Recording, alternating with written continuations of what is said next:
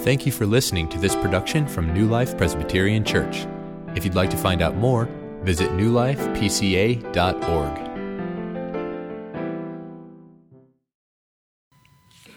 We don't have children's church during second service, so don't dismiss your kids. But I do have a couple of children's ministry-related items to pass along to you. I wanted to make sure everybody knew that there's not going to be an Awana ministry this academic year at New Life.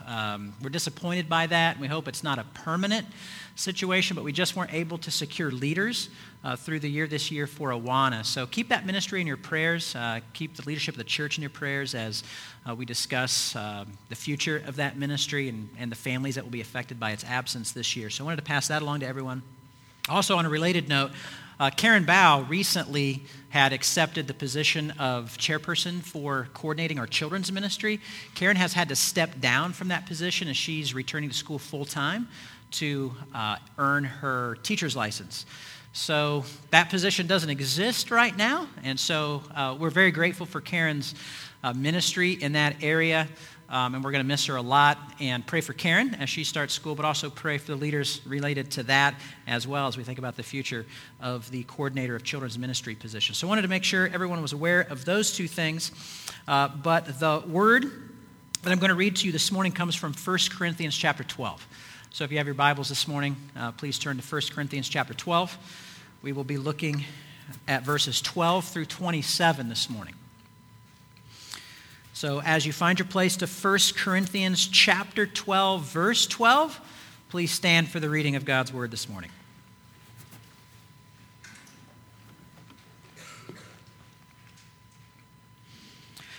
For just as the body is one and has many members, and all the members of the body, though many, are one body, so it is with Christ. For in one Spirit we were all baptized into one body, Jews or Greeks, slaves or free, and all were made to drink of one Spirit. For the body does not consist of one member, but of many. If the foot should say, because I'm not a hand, I do not belong to the body, that would not make it any less a part of the body. And if the ear should say, because I'm not an eye, I do not belong to the body, that would not make it any less a part of the body. If the whole body were an eye, where would be the sense of hearing? If the whole body were an ear, where would be the sense of smell? But as it is, God arranged the members of the body, each one of them as he chose. If all were a single member, where would the body be? As it is, there are many parts, yet one body. The eye cannot say to the hand, I have no need of you, nor again the head to the feet, I have no need of you. On the contrary, the parts of the body that seem to be weaker are indispensable, and on those parts of the body that we think less honorable, we bestow the greater honor, and our unpresentable parts are treated with greater modesty, which our more presentable parts do not require. But God has so composed the body, giving greater honor to the part that lacked it, that there may be no division in the body, but that the members may have the same care for one another. If one member suffers, all suffer together. If one member is honored, all rejoice together. Now you are the body of Christ and individually members of it. The grass withers and the flowers fade, but the word of the Lord abides forever. Please be seated. I don't know if you've all heard the story of the four church members called everybody, somebody, anybody, and nobody. Anybody ever heard this before? All right, I'm going to tell you the story then about these four church members. The church had financial needs, and everybody was asked to help. But everybody was sure that somebody would do it, and anybody could have done it. But you know who did it? Nobody. It ended up that everybody blamed somebody when nobody did what anybody could have done. And then the church building needed some work, and somebody was asked to help. But somebody got mad because anybody could have done it, and after all, it was actually everybody's job. And in the end, the work was given to nobody. And on it went. Whenever something was needed, nobody could always be counted on. Nobody visited the sick, nobody gave her time, nobody shared his faith. In short, nobody was a very faithful church member. Finally, the day came when somebody left the church and took anybody and everybody with him. And guess who was left? Nobody. Now, do you think that actually happens to churches? Perhaps the more important question for us is, do you think that could happen at New Life? Well, it certainly doesn't seem to be happening now, but it could possibly happen if we forget that we function as a body. We function as the body of Christ. And as a body, we are interdependent upon one another. Interdependent upon one another. And I think if you've been involved in sports or watched sports, it seems that for the most part, sports teams understand this interdependence. You can kind of tell in the way they talk. They have each other's backs, they pick one another up, they defend one another, they protect one another. They understand this interdependence. Military units understand this interdependence. Orchestras understand their interdependence. But I wonder sometimes if Christians really get this, if we really understand the interdependence of the church and our part in it. I mean, after all, we live in a country that prizes independence.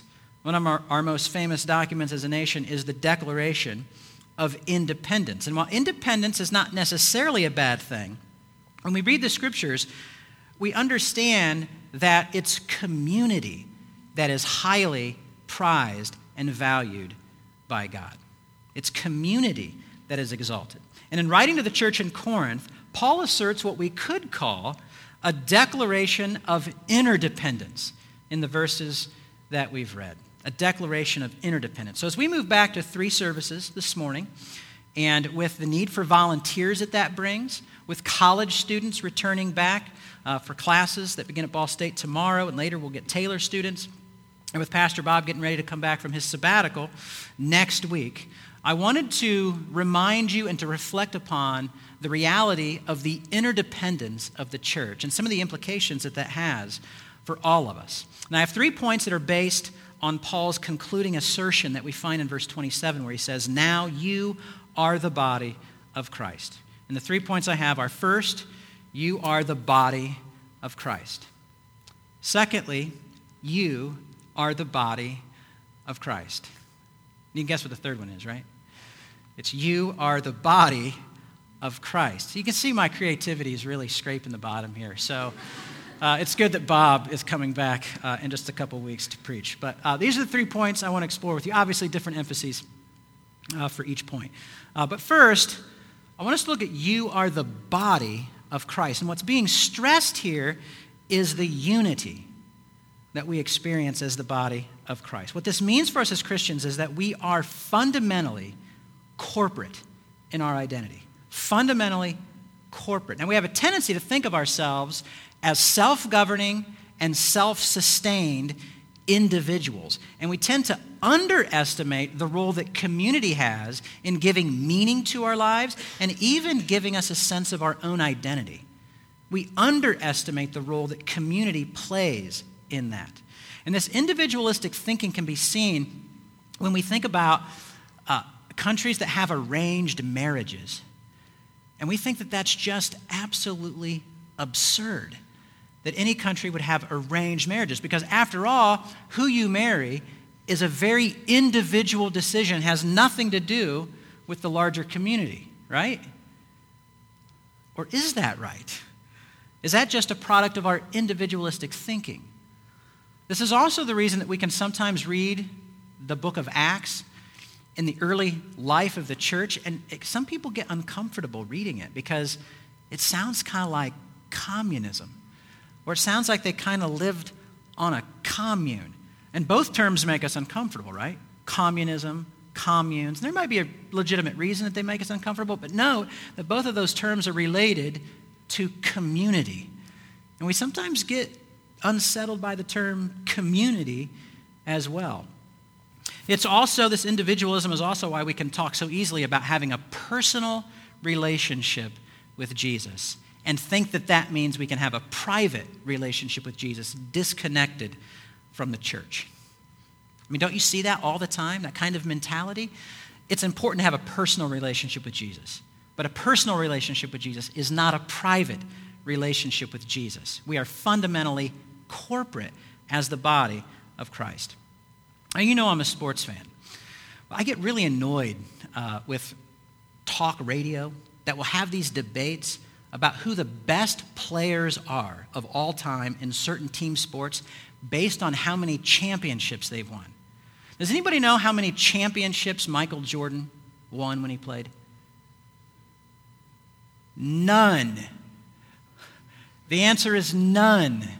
It would be better to say that Michael Jordan was a very important part, of 6 Chicago Bulls teams that won NBA championships. But we don't talk that way, because we sometimes talk as if individuals win team championships. But they don't. Only teams win championships in team sports. But we're very individualistic in our thinking. And that infects the church as well. But as a church, we have to understand that we're not just a group of isolated individuals that happens to gather together every once in a while. We are fundamentally corporate, like a team, like an orchestra, like a body, interdependent upon one another. And it's important that we understand this and the implications of this. It was also important that the church in Corinth understood this. And Paul is correcting them. And actually, Paul seems to speak to 2 different issues in the verses that we read. First, he speaks to those who don't think they're very important in the body, and they conclude that they're not needed. But he also addresses those who think that they don't need others in the body. But Paul's point in all this is very, very clear. No one can conclude that the body doesn't need them. And no one can conclude that they don't need the body for their growth and maturity and sanctification in Christ. That's Paul's point. So if you're here this morning and you're in grade school, or you're in junior high school, or you're in high school, and you've concluded that you're not very important in the body of Christ, in the life of the body at New Life, Paul says you're wrong. You're a very important part of the body of Christ. If you're a college student that's returned or is here for the first time, and you're concluding that, well, I'm not really from here, I don't have family here, I don't feel real connected here, and I'm only going to be here for 4 years, or maybe 5, maybe 6, hopefully no more than 6 to earn my degree, and therefore my activity involvement is not that important, Paul says you're wrong. You're an important part of the body of Christ at New Life. And perhaps you're a little older now, and you can't do a lot of the things you used to do when you were younger, and you've concluded that you can't make valuable contributions to the body of Christ. Paul says you're wrong. You have an indispensable and valuable part to play in the body of Christ. Now, on the other hand, you also might be thinking that you could get along just fine, and perhaps even a lot better, if it wasn't for all these people distracting you in your walk with Jesus. If you've concluded that, Paul says you're wrong. Notice as we read this passage that it's God who has arranged the body of Christ in specific locations at specific times, which means that it's God who's arranged this particular group of people in this particular place at this particular point in time, according to his wisdom and his purpose. He's arranged us and brought us together. This is said explicitly in verse 18. If you look with me in verse 18, it says, "But as it is, God arranged the members in the body, each one of them as he chose." And then again we read in verse 24, God has so composed the body this way. Okay, so it's his purpose. He has brought us together in the body by his design under Christ. So look around at the people beside you, in front of you, and realize that you need them for your growth and sanctification. And they need you. We need each other. We're fundamentally corporate. We have kind of a tendency, a worldly tendency to have a celebrity mindset that exalts certain gifted individuals in the church over others, or certain roles over others. Does anybody know what that is? It's an oil plug. It's not real elaborate. It's not very pretty. Doesn't get a lot of attention. And I don't know hardly anything about cars, but I know this. It doesn't matter how impressive the body of your car looks, or how powerful your engine might happen to be, if you don't have an oil plug doing its job, your car is not going to run for very long. I actually asked Brandon Wagner if he'd give me his oil plug out of his car yesterday to use as an illustration. He wouldn't do it. Because he knows a car's not going to run without an oil plug. It's not elaborate, it's not beautiful, but it's important. I'm convinced that there's going to be surprises in glory. That there's going to be people exalted and celebrated for their service in the kingdom that often are behind the scenes people here that get slighted and dismissed and ignored, but they're not going to be slighted in heaven because that's going to be recognized. People who are closet prayer warriors that are hardly ever seen, giving their heart, pouring their heart out to the Lord for the advance of the kingdom. Or janitors faithfully doing their work in service to others. Or moms sacrificing for the maturity of their children. They don't get a lot of attention here, but they will receive their glory in heaven for their godliness. And oftentimes their godliness exceeds those of more visible leaders in the church. And I know I'm included in that, but I'm convinced that that's the case. There's a lot of people who are more like ears than eyes. Right? I mean, Paul mentions ears and eyes in our text, but eyes are the ones that get all the attention, right? And all the compliments. When is the last time you ever heard someone get complimented on their ears? It just doesn't happen. Ears don't get any attention, but ears are just as important in the body as eyes are. Now, Paul's purpose here isn't so you can kind of reverse who gets honor and who doesn't. Paul's concern is that all parts receive appropriate honor so that there may be no division in the body of Christ. We recognize the value that all of us have in the life of the body of Christ. So we're fundamentally corporate, and there's a unity to be stressed in the body of Christ. But unity doesn't mean uniformity. We're not all the same. This is why Paul says you are the body of Christ and are individually members in it in verse 27. So this is where we're going with you are the body of Christ. This is to stress uniqueness. We're fundamentally corporate, but we're not exactly the same. Paul's point is that all of us have a unique contribution to offer by the Spirit working through us. Paul asks in the text, if the whole body were an eye, where would the sense of hearing be? Can't all be the same. We have to have different functions to be healthy and to thrive, like a body or like a team. A baseball team doesn't need 9 pitchers. Who's going to catch? Who's going to play shortstop? A football team doesn't need 11 quarterbacks. Who's going to block? Who's going to tackle? Who's going to catch? An orchestra doesn't need 30 trumpets. Who's going to play the string parts? There needs to be variety, different functions. Do you know if in your physical body, your pancreatic cells do not offer their specific function, do you know what happens? You know what the result is if pancreatic cells are not doing what they should do? Diabetes is what happens. When we withhold our contribution, the body as a whole is impoverished. It's affected.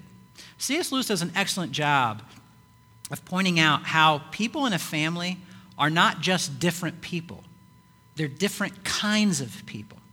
This is what C.S. Lewis writes. The grandfather, the parents, the grown-up son, the child, the dog, the cat, that's the family, are not interchangeable.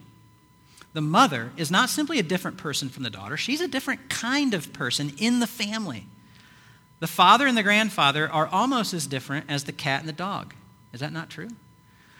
If you subtracted any one member, you've not simply reduced the family in number, you have inflicted an injury on its structure. I've actually heard people do this. Don't think and definitely don't say to any parent who's lost a child, well, it's a really good thing that you have other children. People are not interchangeable. People, in a sense, are irreplaceable. Irreplaceable. Now, function can be replaced, but people can't be replaced. Next service, we're actually saying goodbye to Abby Gonzalez, who was here for her last service consistently at New Life. 3 weeks ago, we said goodbye to the Boltinghouses and David and Ashley Myers. The truth is, New Life isn't going to be the same without Abby, without the Boltinghouses, without the Myers, without all these people that keep leaving us. It's not going to die, but it's not going to be the same. New Life hasn't been the same the last 3 months with Pastor Bob gone. Hasn't died, but it's not the same.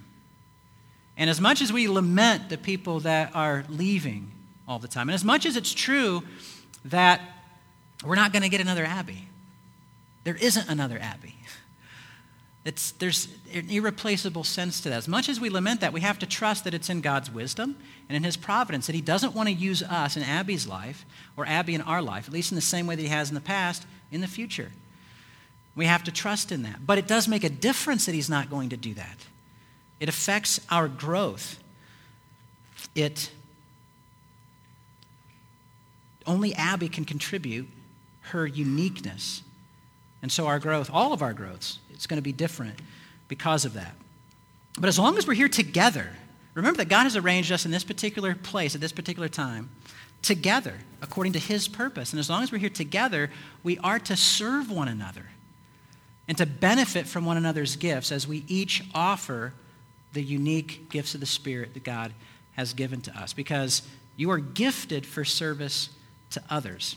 Paul says early in this chapter, we didn't read it, but in verse 7, he says, to each one is given a manifestation of the Spirit for the common good. That's why you've been gifted, so that you can serve others. One part of the body serves other parts of the body. I mean, just think about it like this. Your lungs do not just supply your lungs with oxygen. They supply the whole body with oxygen. Your eyes don't serve just the eyes. They serve the whole body. In fact, think about this. Your eyes can't even see your own eyes. They don't serve themselves at all. They serve the whole body. And your hands don't just wash your hands. Your hands wash your whole body. So parts of the body are to serve the whole body. And the Spirit has uniquely made you and equipped you and gifted you for service to one another. Now, that doesn't mean your specific gift is unique. There's more than one person that would say has the gift of teaching, but nobody teaches exactly the same. If you have the gift of teaching, the way you teach is different. There's a uniqueness to that we all benefit from. So once again, look at the people sitting next to you, sitting in front of you, and note that they need your gifts for their sanctification. They need you to be active and involved, and you need them to be active and involved and using their gift as well so that we can grow in maturity. So perhaps you have musical gifts. You can help lead in worship.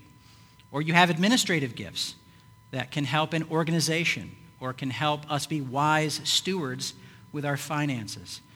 Perhaps you have counseling gifts that you can share wisdom, or gifts in leadership by which you can lead. Or you have teaching gifts that allow you to open up the Word and have insights. Or language gifts that can help you translate the Word of God and go to other parts of the world to extend the kingdom. Perhaps you have artistic gifts or design gifts that help us see the beauty of God's creation. But whatever gifts God has given you, he's given you those gifts for service in the body of Christ. And if you don't know quite what your gift is, the best thing you can do is just start serving. Because if you're serving, you'll find out, usually pretty quickly, what God has gifted you in. You'll sense it in your own heart, and you'll receive the affirmation of others. If you look around, Adam mentioned this earlier, but you have the yellow volunteer sheets. If you're looking for ways to get involved, look at one of those sheets, fill it out, turn it in the box. Because the reality is you are the body of Christ, and we need the contributions of all of us and each other so that we can grow. But what ultimately binds us together is Jesus. And so one more point I wanted to make. Not only does our relationship with Jesus bind us to each other, our relationships with each other help us understand and experience our Lord Jesus more. It goes both ways. I mean, we often are quick to recognize that, if we're united to Jesus, we're united to other Christians. But we're slower to recognize that my relationship with other Christians helps me grow closer to Jesus as he works through them and in them to sanctify me. And we are ultimately bound together in him. We are the body of Christ. And so what is emphasized here is authority. That we are the body of Christ stresses authority. The body of Christ carries with it the idea of possession. The body of Christ is Christ's body. He owns it. He rules over it. So as the church, we don't belong to a body that is run by majority rules. We actually are members of a body under a head, under his authority. We're under a monarch, and we ought to submit to his will, both individually and corporately. John MacArthur says this well. It's a lengthy quote, but I want to read it with you this morning. MacArthur says, as members of Christ's body, we are not to do our own will but the Lord's. The arm does not have one will, the foot another, and the eye still another. Each is controlled by the head, the mind, will, and spirit. It is possible for the body to be so remarkably coordinated only because it is directed by one will. One will tells each part of the body to do what it is best designed and equipped to do, and consequently they work in marvelous harmony together. How much more should the Lord Jesus Christ control his own body, the church, of which he is not only head, but creator? So we can think of ourselves as a single army fighting one battle under the orders of one general. We can think of ourselves as an orchestra, playing many different parts, but playing one tune under the direction of one conductor. Or, to use the metaphor that Paul employs, we can think of ourselves as a body consisting of many members, but under one head, obeying him and following his will together. And ultimately, we are united to Jesus by his Spirit, and we are united to one another by that same Spirit. The Spirit is the basis of our unity, dwelling within each and every one of us and binding us together. For we've all been baptized into one Spirit. That's Paul's emphasis here in the text. One Spirit, and we all partake of that. And it's also the Spirit that not only unites us, but gives us life. A body without a Spirit has no life. It has structure and form, but it has no life. And if the Spirit is not dwelling in us, we have no life. But if he is, if the Spirit is within us and among us, then the reality is you are the body of Christ. But not only does the body of Christ stress authority, it speaks also of love and grace. Because we're members of Christ's body, not by virtue of any merit or accomplishment of our own. We're members of the body of Christ by his love and grace that's been given to us through his death and resurrection. Jesus gave up his physical body to be crucified in order that he might make us his spiritual body. And he was physically raised from the dead to give us hope of eternal life. And he poured out his Spirit after his resurrection to bind us to him and to unite us to one another. And so, if you are the body of Christ, love the Lord, who so freely gave himself to you, that he might adopt you as sons and daughters and might include you in his family. And seek to obey him, who is the head of the body. And as he has loved you, he's commanded us, so we ought to love one another. So let us also freely give ourselves in grace and in mercy to love one another and serve one another. And as you think about how you can serve one another, remember these things. Remember your unity. Remember your uniqueness. And remember your authority in Christ. And above all, remember that you are the body of Christ. Let's pray. Father, we do thank you for your love and your grace, that you would redeem sinners and call them into your family. We thank you for the reality of that. Help us to live as your children. Help us to live as the body of Christ, loving and obeying you and serving one another with that grace and mercy that we have received from you. May we do this to the blessing of one another and to your glory. Amen.